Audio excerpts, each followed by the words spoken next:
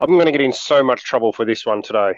So I just had to stop and get this episode out to you because it's super timely. It's very relevant for right now, for late November, early December, to help you build momentum and maintain momentum into the end of the year. So as a result, I haven't had a chance to send this off to my audio engineer. So the audio quality that you're hearing is raw. There's no production values put across this at all. So please forgive that. But I just think this is so urgent.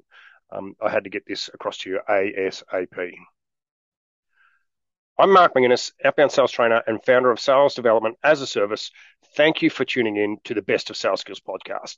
So today we're going to cover off a very timely topic. So one that's probably driving you nuts right now, and that is how to work with that objection of call me back next year, or people trying to delay whatever it is you want to talk to them about and push it through into next year, right? So, and I bet many of you are having the same frustrating conversations that my team are currently having.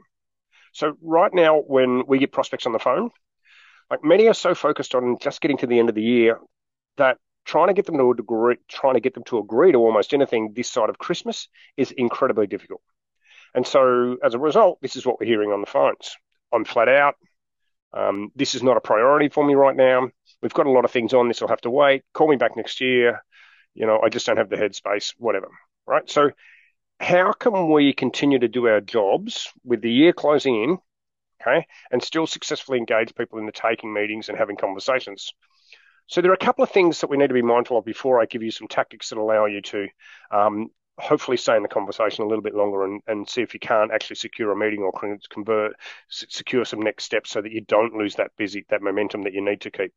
So first thing is, if they're in a business or an industry that is at its most busiest right now, then maybe you need to have planned around this. So if you're selling to hospitality venues, event professionals, or retailers, okay, so these guys will be focusing all of their efforts and all of their management mindset on reaping the rewards, their marketing and sales campaigns that they've put together earlier in the year and they're executing right now.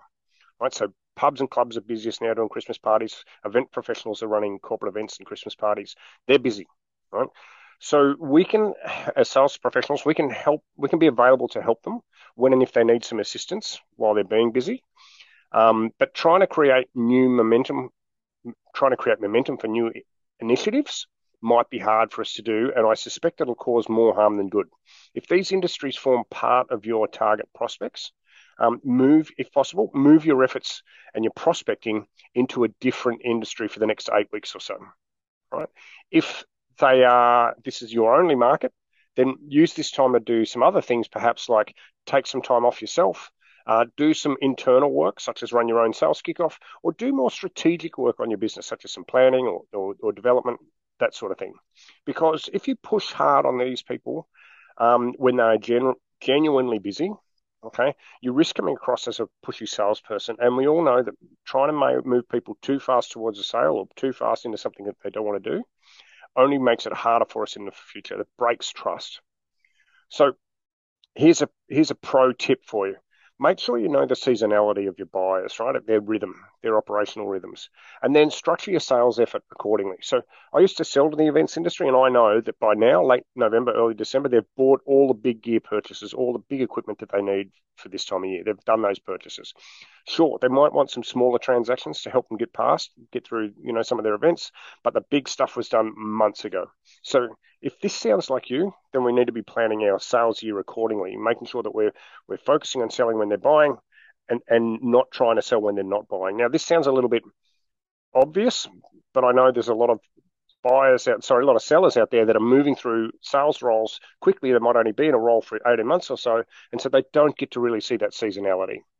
Right? If your buyers are outside of these types of industries and aren't affected by the type of seasonality and are just caught up in their everyday, the everyday Christmas rush that we've all got for our professional and personal agendas, then you've got a better chance of maintaining your sales momentum if you try some of these strategies. But why do we find ourselves in this situation? Let's just take a quick step back and have a look at the psychology. Research that has been highlighted by my favourite human science expert, Dr. Bob Cialdini, the guy that wrote the book Influence. says that as we get closer to these types of calendar deadlines, we've got a natural instinct, natural tendency to try and complete as much as possible on our to-do lists. We want to bring all these things to a nice close as the calendar year or the financial year closes out, right? Importantly, we do this regardless if there's an incentive or an actual reason to finish the project by the calendar deadline. Right? And we can see this in a lot of industries. But if you ask your local builder, if you know someone who's a builder, ask them what it's like. And they'll tell you that everyone wants their house built, their house finished, their pool installed, or their fence finished before Christmas. So this closing of a significant time window creates unnecessary urgency, which is great for finishing projects that we've already started. So we can use that urgency to build momentum and get some next steps or even close out a deal. But it creates a challenge for us to start new projects. Now, I just want to pause here because what's also interesting is that when we do start a new year or a new financial year, the reverse is true. And what that means is that our prospects, people, are more likely to look for and take on new projects and new initiatives at the start of a new year or a new calendar year. So we can use that to our favor once we move past these deadlines. We can use that as an opportunity to engage people about new projects. But back to solving our issue that we've got right now over the next 5 or 6 weeks. Now that we're aware that our buyers, as well as ourselves, have a real sense of increasing overwhelm as we all get closer and closer to the end of the year, we're in a much better place to be able to help them. Like everything in sales, having a rehearsed plan is absolutely critical.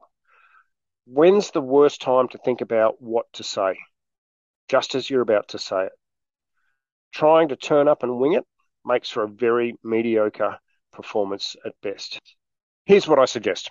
Make sure you understand what your prospect's day and workload looks like so you can get really crispy on those details when you're talking to them, right? Also, be open to booking time in January or late December. Avoid trying to book something, tomorrow or early next week. I see this all the time. If you have a look at your own calendar, you'll see that you've got the least amount of available time in the near term. Like I've got my diary's booked tomorrow, next week's booked.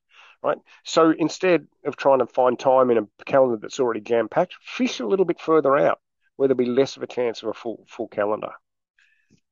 So in most cases, these delay objections that we get are either comments or just reflexive knockbacks. Right. In reality, they do have time to take a call or a Zoom or even a face-to-face meeting if we can just create enough value or enough reason for them to be able to do that. We should be expecting people to bring us these objections. Okay, particularly now. Okay, so as a result, we need to be prepared for them. So here's 5 strategies that you could use to overcome this delaying tactic. Now, of course, not all of them are going to work. Maybe none of them will work for you. But if you're prepared and you've got some strategies in place and you take these strategies and you put them inside your context and try them, you're going to get more meetings booked than if you don't. So the first one that I want to share with you is what I call the utilize technique. Okay, and what this means is we utilize their excuse. So the excuse that they have is that there's no time, they've got no time, and we've used that excuse as the very reason why they should talk to us, right? So how might that go? So let's say I'm flat out right now, and we'd say, well, that's exactly why I called. I suspected you were going to be busy, and I didn't want to be filling up your inbox with long emails. I thought a phone call was the best way to get in contact with you. Lots of emails might slow you down even further. Okay, so you use that as an excuse. You then might go on to say, all I wanted to do was give you the best chance of finishing this year well and getting a good start to next year. When are you due back? Right, so utilize. So we're using the excuse that they're busy. That's exactly, I called you because you're busy. And this works really well, particularly if you're in a scenario where you're selling something that might increase their level of effectiveness or efficientness. So, it's saving time and money. So if you're saving them time in some respects, then you can use this as an example of why you might be calling or utilize that as a reason why you might be calling. So I'm flat out right now. So here's another one. I'm flat out right now. That's exactly why I called. This is about lowering the workload you're currently experiencing. A short conversation now will literally save you weeks of work in 2023. Don't you deserve to have that time back? All right. That's exactly why I called. This is all about lowering your workload, the workload that you're currently experiencing. Surely a short conversation now will definitely save you a lot of work in the future. Don't you deserve to have that time back? So there's 2 utilized strategies that you could use. Another technique that I like to use is called the hypothetical.